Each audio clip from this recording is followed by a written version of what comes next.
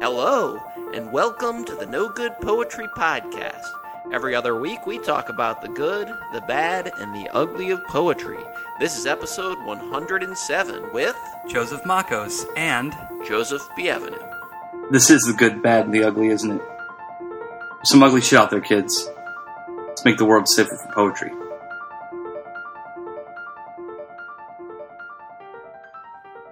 All right, so we're back again. I know Saturday morning. Saturday we're recording morning here at the studio. We're all coffeeed up, ready to rock We're and in roll. the process of getting coffeeed up in my case, but It's good. Yeah, it's been pretty. It's nice in the back here in the back bar. It's I don't know if we talk. I don't think we've talked about this on an episode yet, but we had a reading here. We had our first event a couple weeks ago. And we had a cool reading. It was like 50 poets or 50 people were here. I would say about at the studio on O.C. Haley. And it was a good, well-attended reading, and it was it was a grouping of queer poets, and I thought it was a good vibe. It was definitely a good scene, a real different, diverse, cross sort of pollinated type scene. It was very different than almost any other poetry reading I've ever been to or attended or hosted or anything. I thought it was a different grouping of people, which I found really quite refreshing, because it was just new energy, and I always like to meet new people in the world of poetics and poetry. And I wish we could have convinced some of them to talk. We had the recording equipment set up, but none of them were ready to do that at that time. Yeah, maybe it was just like the nervousness of the evening and putting it together and all the folks. But I think we'll be able to get Simmons and Nora back at some point to record an actual proper episode talking about that and that world of queer poetics and just how they engage with it, because I feel as though and there was a couple magazines associated with Pinko these. Was a magazine that I guess they run. It's a communist poet, Pinko Mag. Let me see if I can. Well, we don't need to get. Well, I mean, we'll talk about it. Yeah, they're online. They have a mag. I just thought we'd mention it because they had those laid out. I mean, it was a pretty successful event, I think. Definitely. Yeah.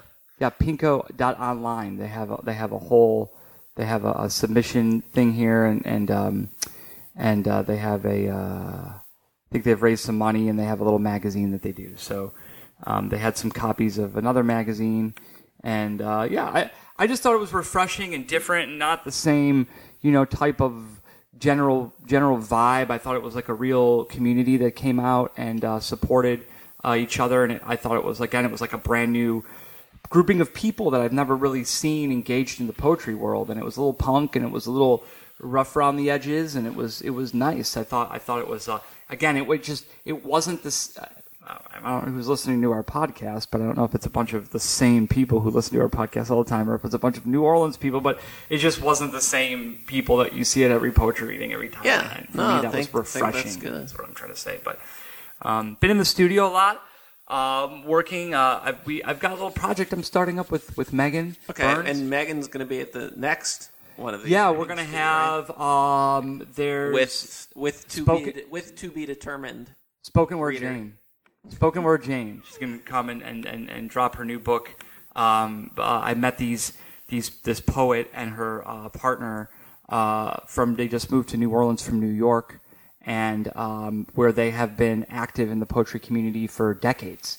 And it's more of like the poetry community as it crosses over into sort of like the jazz poetry world, and they're friends with John Sinclair, and they were friends with Steve Dalachinsky, and they're like New York poet folks, and they were sort of that crossover with the slam scene. And Jane told me an interesting story. It's gonna be nice to have her here as the co-reader with that the next event that we're gonna have with Megan, because Jane was just telling me some funny stories about reading at the Lizard Lounge years ago. Like how she was like, she walked in there, and she's an older female poet, and she kind of walked in there, and they're kind of like, do you know how to slam? And she's like looking at them like, come on. And they're like, hey, you sure you know how to slam? You know what slam poetry is?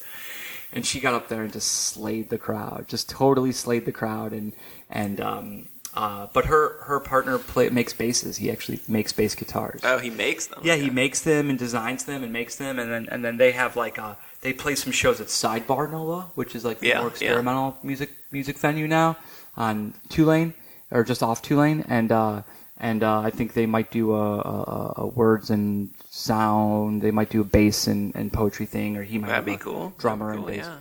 yeah. So we're gonna do an event on the 11th, Friday the 11th of October.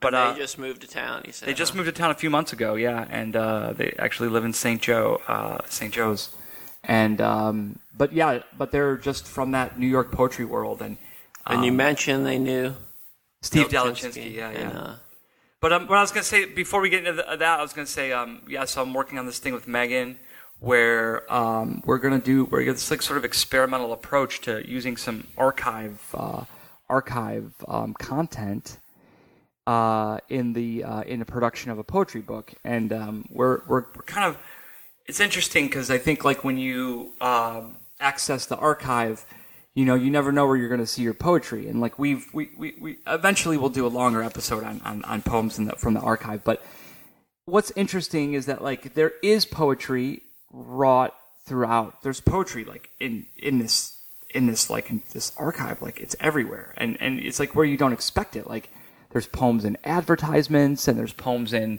like sometimes you see weird graphic layouts, and but there's a lot of poems in ads, and there's like poetry that just shows up just in general, like randomly, like at random in like the back page and stuff. And I think we've talked about this before, but I think they must have had poems set, and they didn't know where they were going to put them in the layout, and they just get dropped in wherever they fit. Sure. And that was filler. That was one of the things that they did in the filler. And Megan and I actually were like looking through dozens of papers this last week, and we actually found some pretty good poems, like in one of the papers from like 1910 or something, and I read them out loud, and she was like, wow, that's actually pretty good. And it was, again, like you never know, like some of these, it might have just been a random one-off where it was just like somebody who submitted a poem. Maybe that's the only 2 poems that person's ever had published. But I'm hopeful after finding more poems that there might be some cool things. But it's a different thing that we're playing with. We're playing with this idea. But that's not what y'all are doing. Y'all taking are making, graphics. Yeah, we're taking graphics and different pieces of things that she found in the poetry. Anywhere from like a menu, something that's like, here's your menu for the weekend, all the way up to taking an advertisement and breaking it apart and taking certain parts of the copy and maybe using one part of the copy for the title of the poem, and then maybe erasing some of it, and then maybe using a graphic for another piece of it. So we're going to take this idea of found work in the archive and break it open and just have her play, be at play with this. Yeah. It's an interesting interesting process that we're going through, and it's kind of it's a good gamify. I think that there's actually potential for a writing through the archives type pedagogy where maybe we train students on doing archival research, and then maybe I'm thinking of a project I want to do with LSU where we train students in archival research, and then we give them access to resources, and then they can go in and. Well, there's just so much content. There's so many things you can do with it, and certainly there are poetry applications that. Oh, you absolutely. can use it for. I mean, in all kinds of different ways. Absolutely. I think I still think what remains to me the biggest, one of the like the untouched things that eventually we'll get to is like, I think there could be, depending if we do it by day or by however we end up doing it, whether it's by day or whether it's by year or whatever it is, I think there's going to be a lot of poetry that we're going to find. I'm not going to say there's going to be like a ton of amazing poetry. But well, maybe, I don't know. But I was thinking more of like as far as generating poetry from that content. There's a lot of ways that could be done. Definitely, that would be interesting. Oh, absolutely, yeah. I'm curious to put a collection together, like some gems, and I don't know. It's kind of like a historical flarf. Wow, I didn't think that this conversation was going to go that way, but historical flarf. Huh. No, I don't know. It's not really like that, but I mean, We'll have to dial up the we'll have to dial up the LA poets. We'll have to call Matt Timmons and see what that crew thinks about some like historical flarf. But no, I think you could be right. I think that there could be some historical flarf, especially. It's fun to say historical flarf. Well, even I think some of the poems in the advertisements are like pretty spammy. But it is also like, there's a lot of that stuff. But it's also like, which is really, all Flarf was like a rehash of Dada surrealism anyway, except using the internet, I guess. But, it does kind of go back to the idea of, you think of like Dada and surrealist experiments using newspapers, and not that that's the only way to do it, but that they loved using content from newspaper because similar to like how the internet does it, newspapers were the first place where you had all these different kinds of content mixed together into one place, right? So it's interesting if you take pieces of all of them, it is this strange collage mishmash of all these different things. But they would just do it with, the day's newspaper, but we're sitting among thousands of those. Hundreds of thousands of sides of hundreds of thousands of sides of newsprint. Yeah. So there are a lot of interesting applications of that. Or it also could be like for someone who wants to do something more traditional. I think there's also like if you wanted to actually delve into writing a poem, an in-depth poem about some event that's lesser known, there's plenty of that in there too. I've thought a lot about this, and I've thought a lot about like how I could take historical things and turn it into poetry, and historical content and turn that into poetry, and my dream or my goal with this, I don't say my dream, but like my the idea behind it is figure out my concept and execute really well, and then get the book published by like LSU Press as like if you did poetry of Louisiana. Historical, yeah. In the right way, it could be done for sure. This is something to look into. I think maybe for a future episode. Does anything come to mind when I say like a poet who worked through a historical book or historical work to create a book of poems? I don't know. There's a lot of people who sort of have done... I don't know. I can think of people who've sort of done books on one historical topic. I'm trying to think who comes to mind. But you could also do something in the vein of, like,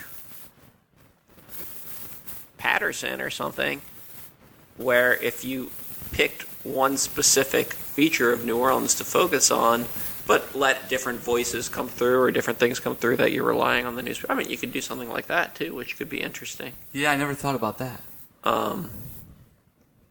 Right, because that's essentially a historical book for the most part. So the personas it's just come through. on one place. So the personas come through. Yeah.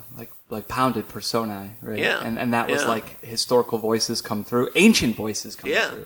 But that was the basis for that book. The idea that like all these voices can come through the work. It would be. I think it could be a really cool book to just do something on like the streetcar strike, like an extended book-length poem. And there's tons. You have so much material in that, you could pull things from.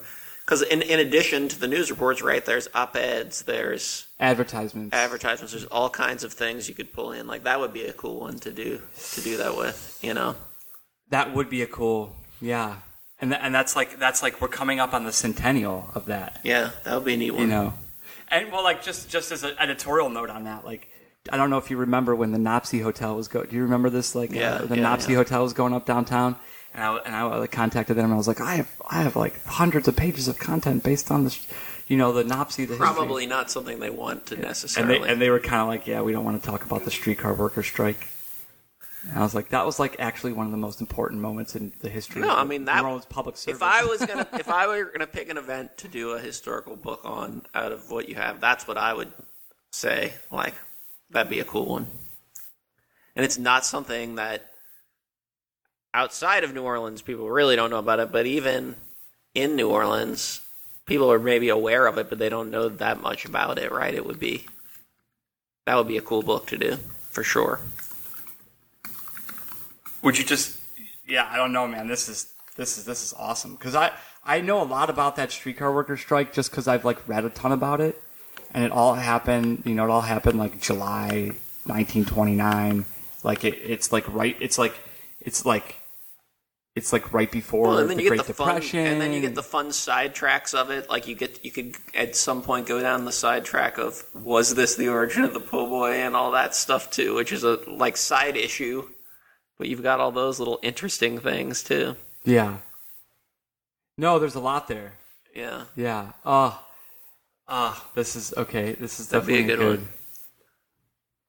I'll have to go meet with Kathy Meisel Nelson because Michael, who passed away years ago, was the definitive streetcar historian, and she has all his research. And that'd be cool. Yeah. I bet there would be something really cool. That'd be cool. He was the streetcar and po' boy historian. That was his thing. Wow. So he was like new, But there's like this whole thing about the po' boy and like that there were these other sandwiches called the Peacemaker or something. Something I don't remember. Where it's like an oyster. I vaguely remember this. Yeah. Where it's like oysters in a bun. So there, and then like my friend and reporter James Karst, Times Picayune editor for years and reporter, he wrote an article for the Picayune a few years ago that I think that the title of the article was, if the po' boy was invented in 1929, then why was Louis Armstrong eating them 10 years earlier? Yeah, yeah. So I could go into that. Yeah. There's a lot. Yeah. So I like that's. No, it could be cool, and I mean, I think it would be cool to do in like a way where you allow some of the parts of the poems to just be direct quotes of documents and things. No, that would be great. Yeah. It would be great to bring in direct quotes of documents and stuff like that. Yeah. That's a book that I think really like Louisiana needs. No, it would be really cool. It's not where we were going, but we went there. But that's it now. No, well, it's good because it came out because we were just talking about this idea of working with a poet to go in and giving a poet sort of creative license to access the archive and what can come of that. And Megan isn't fixed to any one process.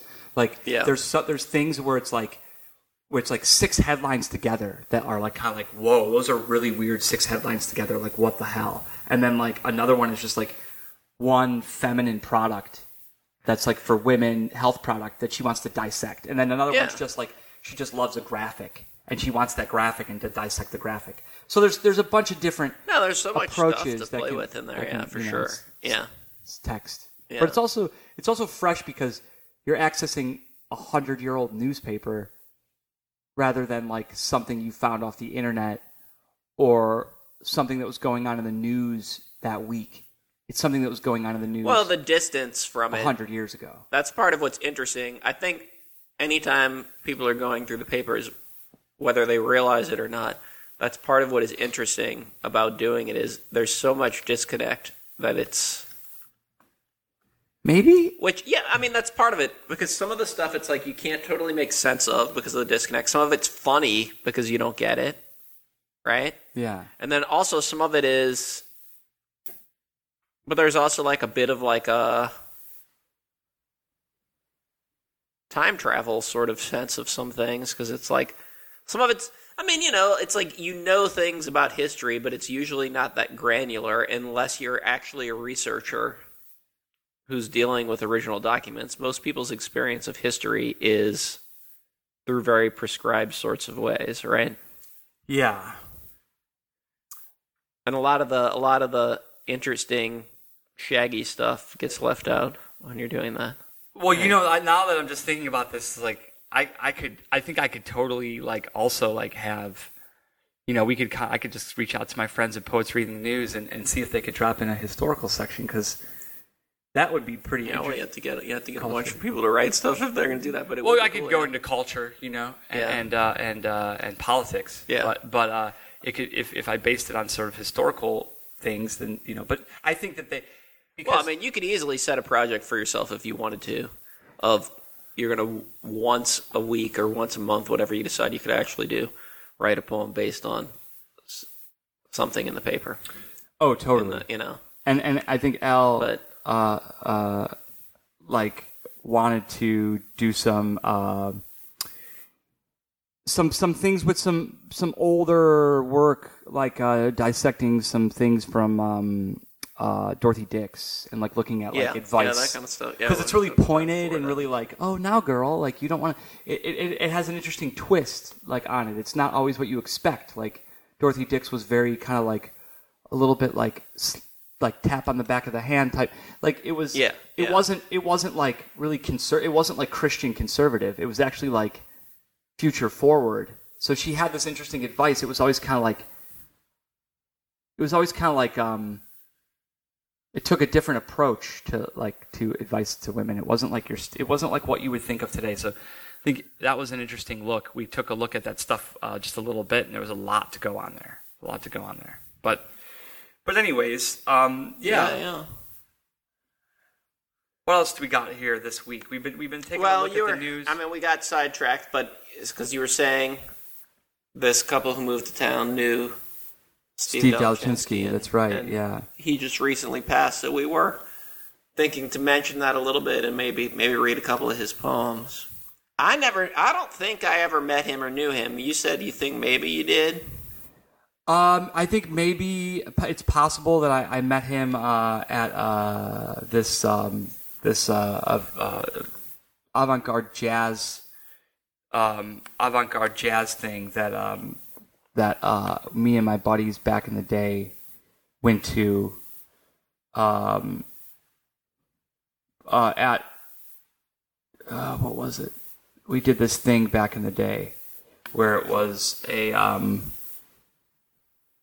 performance at this place in New York called AS220, and it was like an avant-garde jazz performance, and we were like on the bill with some other performers. Mm-hmm. And I read a little poetry over the top of the music, and I think there was another poet there who was reading on top of some music as well. And I don't know if it was Steve Dalachinsky, but I think it might have been. I really think it might have been. But I guess he was a fixture of both the poetry and music scenes in the village, and definitely inspired by the jazz. The sort of jazz poetry, but I don't know if he's necessarily would like to be considered a jazz poetry. I think jazz poet.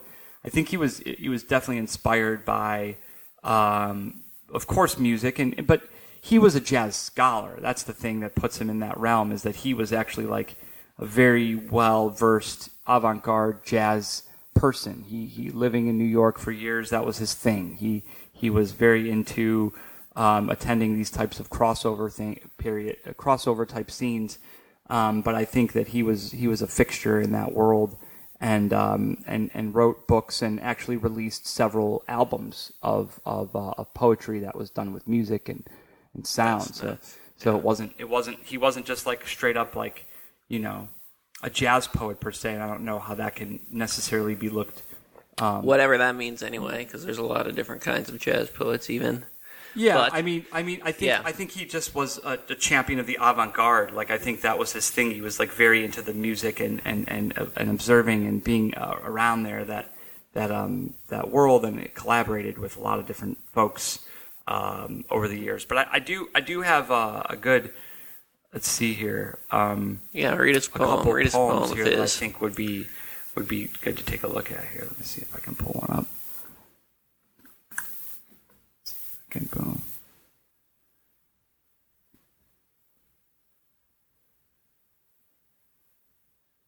Pull this one up. It's called The Synagogue in St. Sebastian Square. St. Sebastian Square. I want to say that that's probably in Spain. Could be. I don't know. St. Sebastian Square. I don't know, but I know there's San Sebastian in Spain. And that's one of the coastal town in northern Spain, and I think that maybe this is that, but maybe not. I don't know. The Synagogue in St. Sebastian Square. Photographs of pieces, close-ups, scab wiggled shapes, horizontal memories, drinking tea, eating jealousy, hands running wild away from the secondary thwack. Sebaceous, schooner, scuttle, atop, stone upon a dead black sea, awake from pillows of bitter salt, a secular sulker. Mosaics of Moses, Pharaoh's daughter finds bones to pick, dimpled flesh loose in the bulrushes. Cemetery of dark cloth where ram stood and horn blew, crystal offshore caught in rigor caught in mast ropes. My people leave the hall and wander upward toward the statue and other false idols, pyramid not built in a day, plague a pulley we from bully passed over, growing up a deliverer, never to enter a land of harsh promises, crooked cabal carved in every night, betrayal of trials and caved in broken columns, contrawise, clockworks, blue lady, candle burn, sheep herd, crash being able to chemicalage, electric, self, enslavement, never have been sold in the market, the burning bush burning still. I am my only son.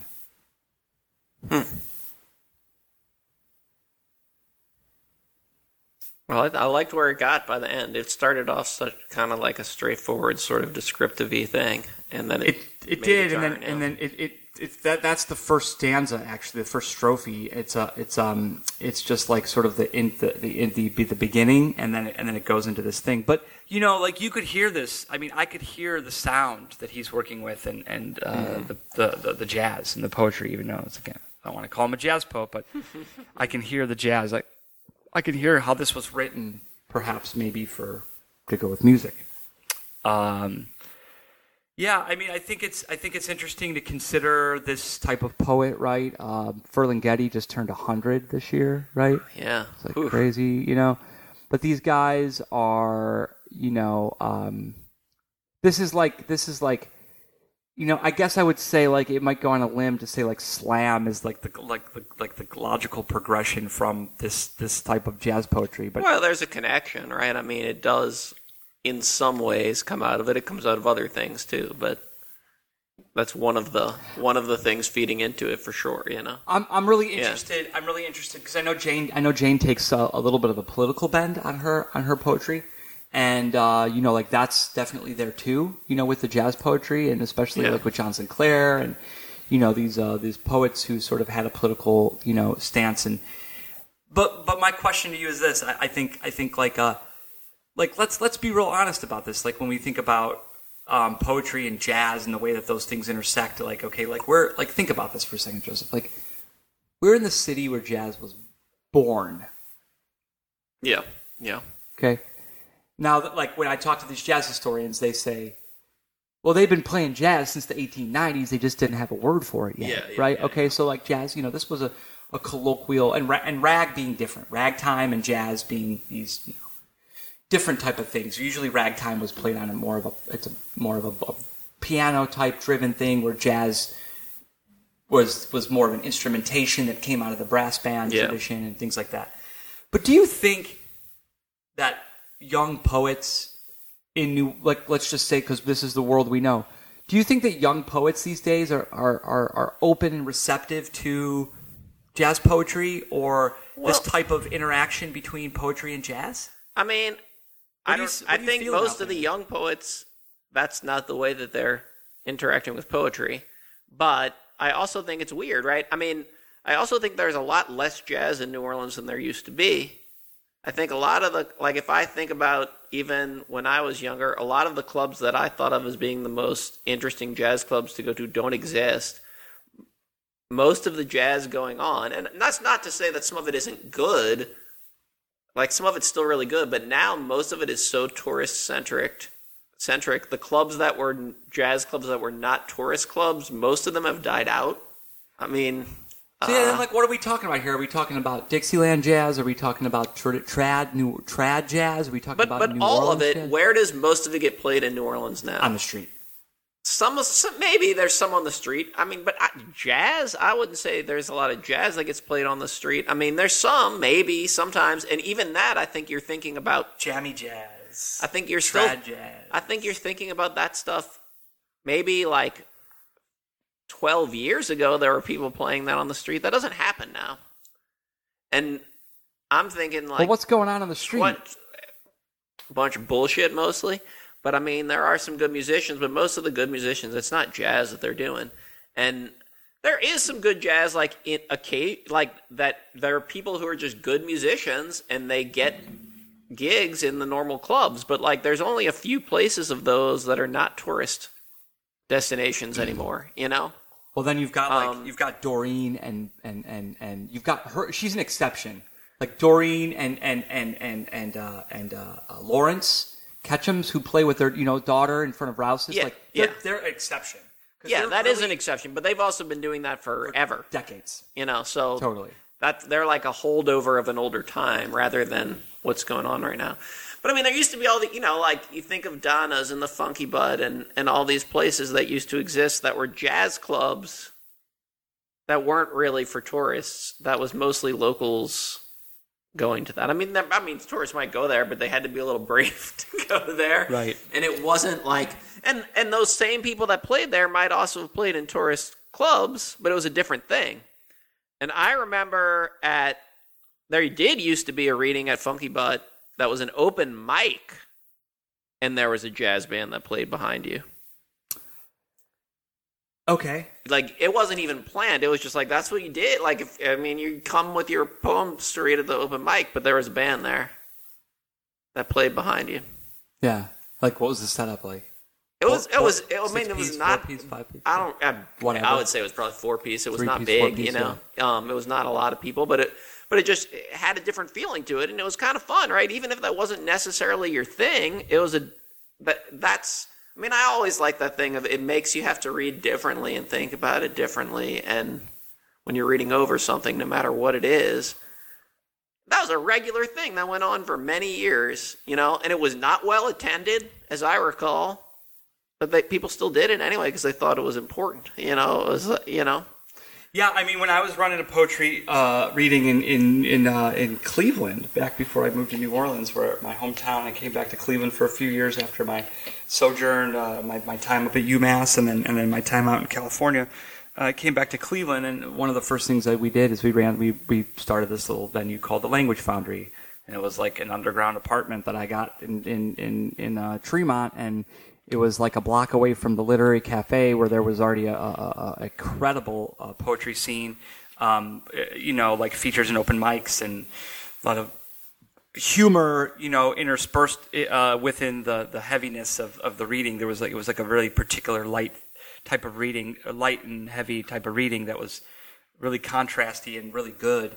But then we had like our late night readings at the Language Foundry. We would have stuff that would go from like 11 until 2, and it was always jazz inspired. It was always like and this was interesting, was that the younger jazz musicians who were playing at like All Go Signs and these experimental venues, but then there were like these guys who were like Jacob Wynn and his group, who then now they have like the Revolution brass band, like in Cleveland, the brass band in Cleveland. It's pretty cool, But they were really interested in the poetry with their music because they were actually writing more compositional stuff, and they were writing more like straight jazz, I would call it. And they were always like, "Why don't you come read with us? Like we're playing at this venue with people, like just in the world. We would love if you stepped up to the mic and read a poem. People would love it." So it was interesting that like they wanted me to come out to the jazz scene and bring poetry into the jazz scene where people are there to listen to music. They thought that those people, and the people loved it. Oh, no, that's a nice thing about it. And I mean, I think jazz in particular. But I don't think the poetry community, I guess what I'm getting lends itself well to that. That's what I'm saying, like. Well, I mean, I think it just depends. There's not a generation of young poets. There's some poets who've always been opposed to that blurring of genres, right? But then there's some people who aren't, right? And I mean, even of older poets, there's some poets who refuse to read in front of music or won't. They think it sullies it in some way. But I do think, like, as far as what you're saying with younger poets, I think, like, whether you're talking about jazz in particular or music more in general, because people did it with other genres of music. If you were interested in blurring genres and bringing poetry to different audiences, for the last, 50 years, what's the most popular thing around is music, and that's the thing people idolized as far as artists who are also popular. Now, I think music isn't that anymore for younger people as part of it, right? Like, that's not... I mean, yes, there are musicians who are popular, but it doesn't have the same place in the culture that it used to have.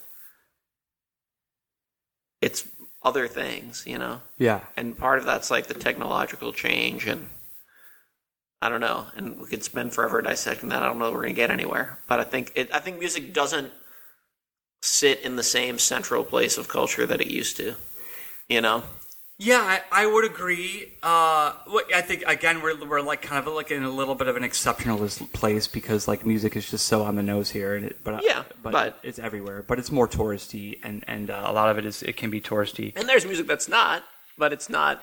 But still, even in New Orleans, it's different than how it used to be. And I think as a whole, like I don't know, I don't feel like the feeling that I get about all this is that. I don't know if the political, because I think that like jazz and poetry like there is something not necessarily innately political about it, but there tends to be, like I'm just thinking about Mary Baraka, John Sinclair, Amtrak, that famous Mary Baraka. I love that. I love that piece.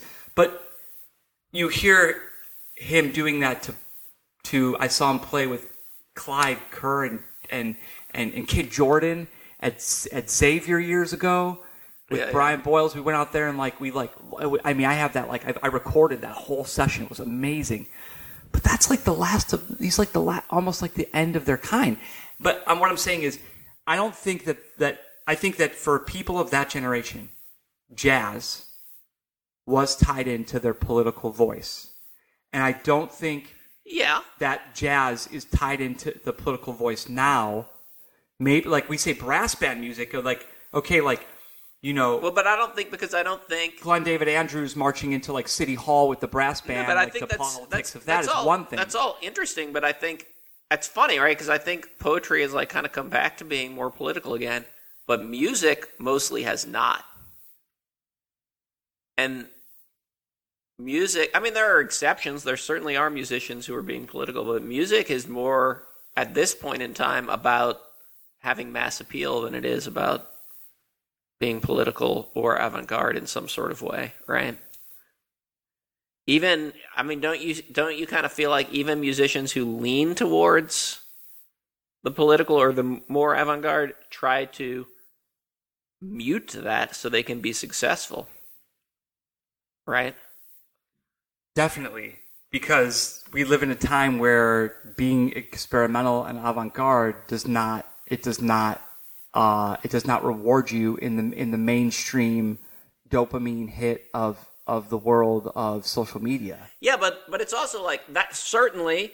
But I mean, that's always true, right? You were going to be more successful in the past if you avoided that. But the thing was, it used to not be cool to be successful, right? So people didn't care. You're like, people were just like, I want to make something good, so I don't care if I'm successful. And then sometimes they were successful anyway. But but now I think there's this kind of, and maybe it's coming back around. We're coming back out of that again. But I do think there's not like a coolness associated with being counterculture anymore. The coolness. Yeah. And that's something that maybe like the New York City Cats really held on to, because I think that like that institution in New York maintains a certain it's like intact, almost like in the world of like, like they, like when they talk about in the obits of Steve Dalachinsky, they talk a lot about how he was a fixture in the jazz scene of New York, and to me, I've been to a couple. I can't say a lot, but I've heard a little bit of jazz in New York, like just a little bit, just a tiny little bit, like maybe like less than 5 shows ever in my life. And I think that the way that music is presented and accepted and looked at there is it's a different thing because I don't know if there's maybe it's more it's I don't know. Well, there's a culture to it, like, and something I always thought was interesting about that scene is musicians had this. I mean, I don't know. I mean, I think certain kinds of musicians are always like this, but in particular in that scene, there's this humility about the talent that people had, and this willingness to like share that around with everyone, and not, you know, it's not like a kind of scene where people's like, I'm the best, and I'm gonna get up here and you know, because it is about listening and working with other people, and there is this kind of humbleness and humility. You don't toot your own horn that much, and you know, that's something I always thought was nice about it, but... Yeah, I mean, I think that there was a certain esteem that came with it, but it was an esteem that was spoken about not on the nose, like not outrageously. It was like more like, oh yeah, you know that guy's like the guy. And you had to slowly build that. You had to slowly build that. It wasn't like, I'm just going to be good and get up there and everyone's going to think I'm amazing all of a sudden. It was like you had to slowly build that over time. No matter how good you were, you know? You know, that kind of... I'm just curious, you know, like when we have Jane out, you know, for this poetry reading next month, hopefully, if we can make it work. I think it's definitely something to look at, to like consider... Hey, who are the young poets? Are there any young poets who can really identify? I'm sure someone's still doing that stuff, but it's not as prevalent as it used to be. I mean, I don't think either of us would suggest that it's not happening, but it's just, I think, not as prevalent as it used to be. Right. Well, like even like, okay, like what about anything at Poetry Fest that we saw? Like there was like these, you know, the poets and bands thing. None of those were young, number one. Sorry, guys. Nope, none of them were young, but even Anne's thing wasn't jazz. No, it's more rock. Yeah, it's a different thing. Or experimental, you know, or whatever, and, you know, or electronic, or, you know, and that's fine. It's a different thing, but it's fine. Punkish, you know? Yeah, like Bill's things, you know, but like, yeah, like I'm just not seeing necessarily the jazz connecting to the younger generation is all I'm saying. Yeah. I'm saying I haven't heard or seen anyone in their 20s blasting out to doing some jazz poetry. Not really. You know, but I don't even know. Like, it's hard to even find places to learn about that or listen to that anymore. I mean, the last time I think I went to a jazz show that's something current, and I loved it, and I can't even remember the dude's name. I could probably look it up right now. The guy who played, and the main reason I went was because he did saxophone on David Bowie's last album, that Black Star album. But he came and played at, and this was like right after that came out, so this was several years back now. He came and played at Snug Harbor, and it was a straight up jazz show. You know, and it was good, and he's like a really good experimental saxophone player, right? But I mean, I don't know how often we live in a place where we can do it, and how often do we even... But part of it is the venues don't exist in the same way, you know? No. I used to love going to that one, even although it was too late at night was the only thing that bothered me, that experimental one at Blue Nile they used to always have. Oh, yeah. That was awesome. But, like, I don't know, where is that thing going on in town now? And maybe it is, and we just don't know about it. I don't know. But I don't think it is happening. No, I don't know. You know, that cross-pollination, that cross-hybrid thing, that weird kind of middle of the mix between poetry and music type thing. And I don't know, maybe we'll see. I don't know, maybe we'll have Albee will come out with a bass, and maybe a little drummer or something, and do some acoustic thing that could be cool. You know, but I think like it's like a one step away from that like beatnik kind of like, you know.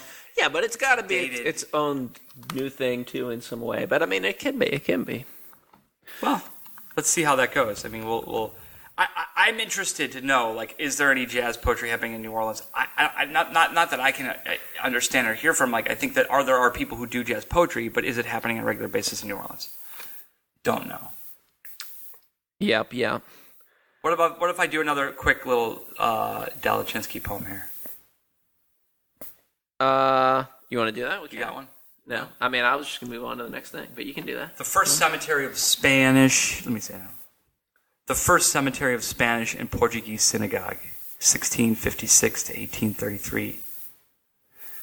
Inside Chinatown's thigh, near the edge of St. James Cross by Oliver Street, and described as outside the city, lies a dark acre of nameless tombstones, a sweet and sacrilegious monument to Judaism consecrated in 1656, cornered by brick and bridged by steel and clay, the ashes of Ashthil dust of Dustin, this cold and dismal Ash Wednesday.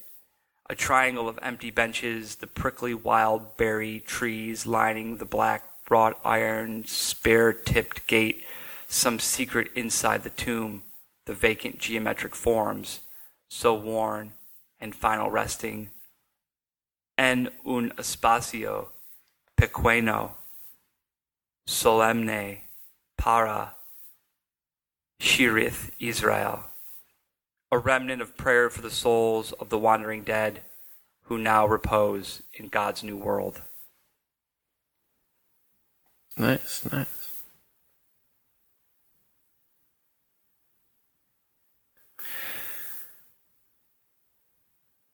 Yeah, that's some older stuff. Yeah. I like it. It's like these beatnik sensibilities. I think they are of another time. I think they are from another place and another time. I think there's a lot of play here with saxophone and horn and melody, Yeah.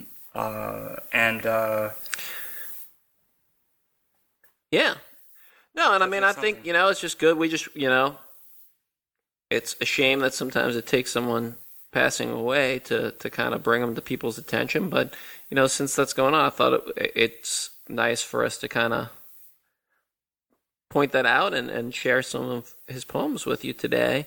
And I think he had a collection that came out. I was trying to see if I could find the title of it. Last year, maybe, and that might be a good thing to check out if you enjoyed those poems today. Let's see if I can find the name of the book here. I had it a minute ago.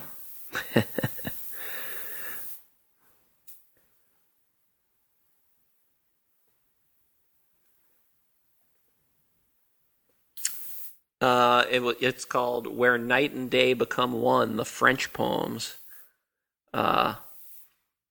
And so maybe that'd be a good book to check out if you enjoyed those today.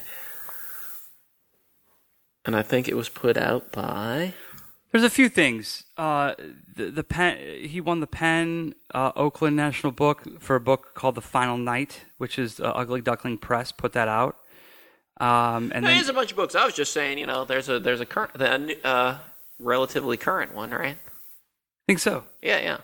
And we'll put a link up, but yeah. And he had CDs and records and stuff. He did this book, this one that's Incomplete Directions. But I was just saying, maybe check out the new one. Yeah, check out the new one. Right? Yeah. And then if you like, you can go back and delve deeper into his catalog. I didn't know this. I mean, I know the pianist Matthew Shipp. I had heard a record of his years ago that my friend sent me. I didn't know that. That Steve Dalachinsky did a collaboration called "The Phenomena of Interference." Matthew Shipp, which is cool. I so you're gonna have to. You should go check that one out. I would check that one out. Yeah, that's interesting to see, to listen to. I don't know anything about it, but cool.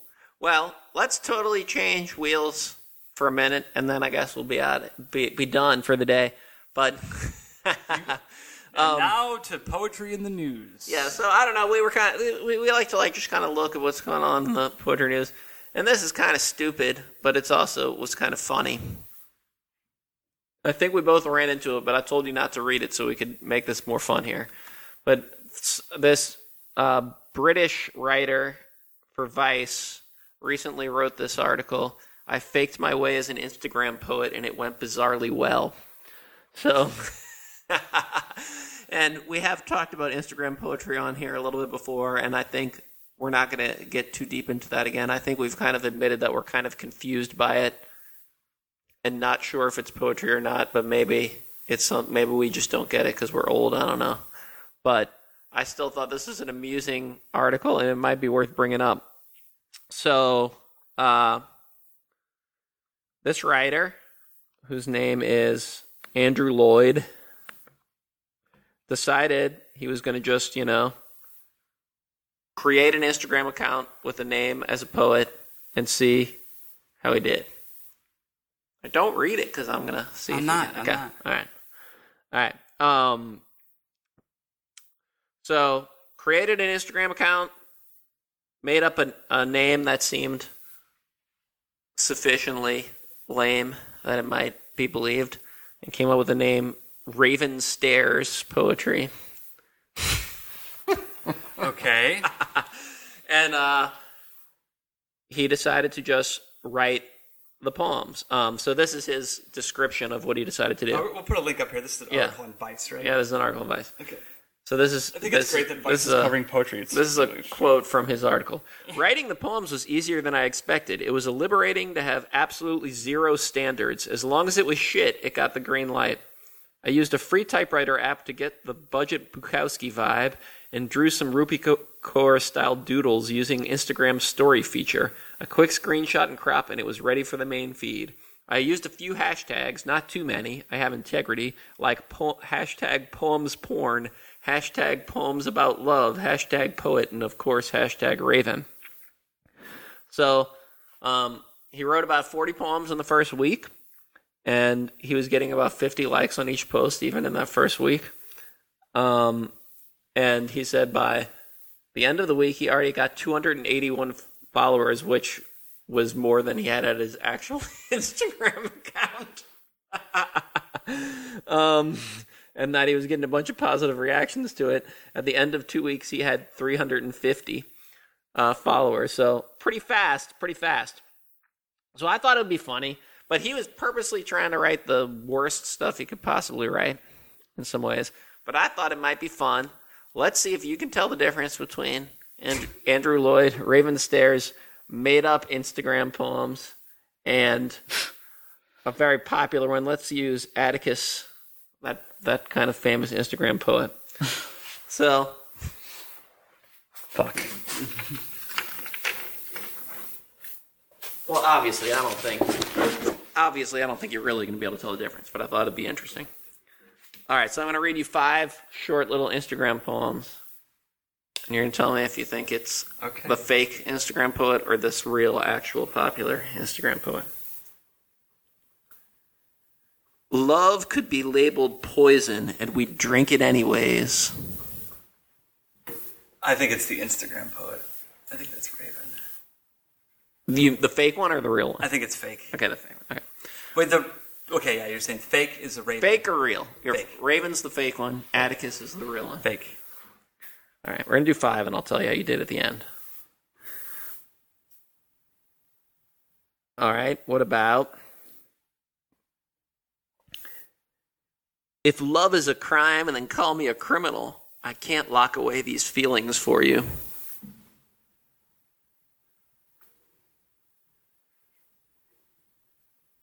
Real.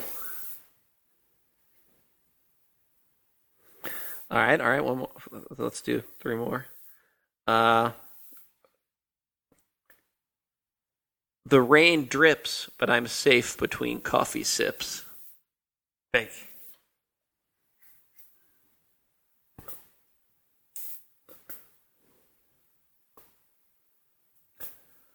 From the moment I saw her, I knew this one was worth a broken heart. Real.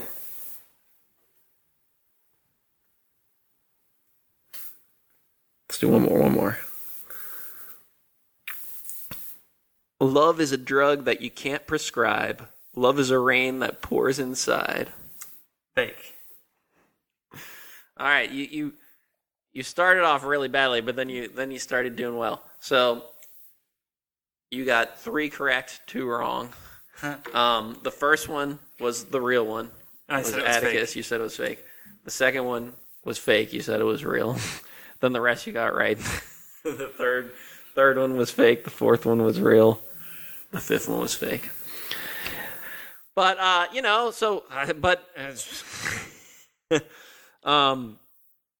he did this, and it was pretty successful. And he said he was. So this is from later in the article. Then he says, so he did this for 4 weeks. So week 3, he said, I was extremely confused. I did everything I could to make these poems as bad as possible, and they were bad. It's not like I'm some poetry prodigy who can't help writing beautiful verses. I wrote stuff like, they may be sly as a fox, but you can take it. You're as strong as an ox. The kind of drivel that would get you kicked out of year 5 for not trying hard enough, but it was somehow connecting with people on a genuine level. What was going on? And strangely, he decided he wanted to see if it was see if he could if it was just random people fooling or not. So he commented on a post by the real Instagram poet we were just saying, Atticus the Poet, and Atticus Poetry, who has 1.2 million followers, and said, "What did you think of my poems?" And he responded, "Amazing work."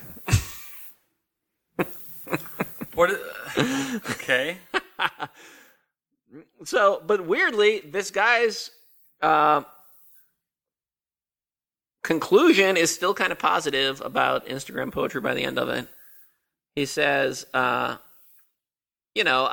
the reason people like it is because it's not complex, and they don't really want to spend the time reading poetry. They just want something that they can quickly look at and read and all of that. But he still comes away saying, it turns out this stuff's easy to fake, but that doesn't mean the reaction of the readers isn't real and valid. And as a wise poet once said, quoting himself, his fake poems, that's the thing about feelings. You have to feel them. Ooh. Oh, how terrible. I want to go to this guy's Instagram account. Does he have the Instagram account? Well, I don't know, but it's Raven Stares Poetry, if it's still up. Raven Stares Poetry. Let's just take a look. If it's still up, that's what it would be. On the IG right now. I mean, dude, what is happening? Well, I think it's something we've talked about before. Yeah. Whatever is going on with the Instagram thing. I don't know. Like, it's just a whole different scene. And, Okay, look. He still only has... Well, he stopped doing it after 4 weeks. Is it still going? Is he still posting these things? After revealing that it was fake?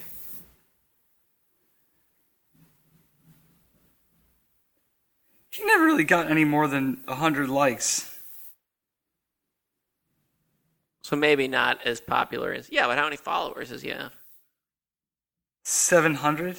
I mean, that's a good amount. And 48? That's a good amount for 4 weeks of... I'm pretty sure our No Good Poetry podcast Instagram does not have 700 followers, even though we don't post to it that much, but it is something we never talked about with this is, I wonder how it would change if you didn't call it poetry at all. If people were posting those same things and didn't call it poetry. I think, number one, people wouldn't like it as much. If you were just posting that stuff and saying it was, aphorisms or something, people wouldn't like it as much. Part of what people like about it is the idea that it is poetry. But also, poets wouldn't be so mad. The other poets who are real poets wouldn't be so mad about it if it wasn't called poetry either. So a lot of it has nothing to do with anything. It's just like this weird, like, tribal signaling bullshit, right? On both sides. I think he got caught in it. I think he's still doing it. You think there's new ones? What's the most recent? No, he's still doing it. What's the most recent? Because this one says from 1 day ago. And then so he's still doing it. So this article came out last week. Yeah, so he's still doing it. What's the most recent 4 one? 4 hours ago. What's the most recent one? You are the star that shines the brightest. You pull me in like gravity. Is there space in your life for me? How many likes did that get? 37. People would drown in your thoughts if they understood how deep they were. 49. Float as if you were nothing made of nothing. Oh, we might have to just put a ban on ever talking about Instagram poetry again. It's too late because I just messaged him and said if we could have him on. Well, I mean, I asked if we could interview him for the talk about it. But I mean, I think the thing about it is, really, the more I think about it is, whatever. It is what it is. Obviously, we don't like it, but it doesn't really bother me either that people are doing that. That's fine if they want to do that. Go for it. But I also think it's probably just, it's like using the name poetry, but it's not really poetry, right? It's a different thing. It's using the name poetry. It's a different form. It's a different form. Its own thing, really. Like, I don't know that it really should be called poetry. Yeah. I mean, is it poetry? Yes. Is it I mean, I don't know. I don't know if it is. I think it's kind of its own thing, right? It constrained within. But I mean, you can call anything poetry and not be totally wrong, and that's part of why you can do that, right? But it's its own very specific genre with its own very specific thing that it's doing. I don't know. But anyway, I thought it was a funny little project that this guy tried to do that, so it was kind of interesting to talk to today. That'd be, if he decided to be on the podcast, that'd be cool. But I doubt that's going to happen. We'll see. I just messaged him and it's like, say, hey, what the hell, So, I don't know. But we talked about a bunch of stuff today, I guess. We were kind of all over the place. That's all right. I think we're going to try to have a guest again next time. Maybe this will turn, maybe it'll be him. Maybe me messaging him, maybe it'll turn into us getting written up on Vice for our podcast. Well, you never know. But I think that's highly unlikely. But, yeah, I think we'll try to come back with a guest. Not next week, but the week after that. I think we have so many people who have voiced interest in being on the show. We have some guests that are lined up. We just haven't scheduled it yet, so maybe that'll work out. Truth. And I guess we'll... Oh, you know what? I don't know why this just suddenly came to mind. And happy birthday, Marjorie Perloff. It's her birthday today for some reason. Oh, really? I don't know. I think I just noticed that online. Apropos of nothing. And we'll see y'all... Not next week, but the week after that. The week after that. All right.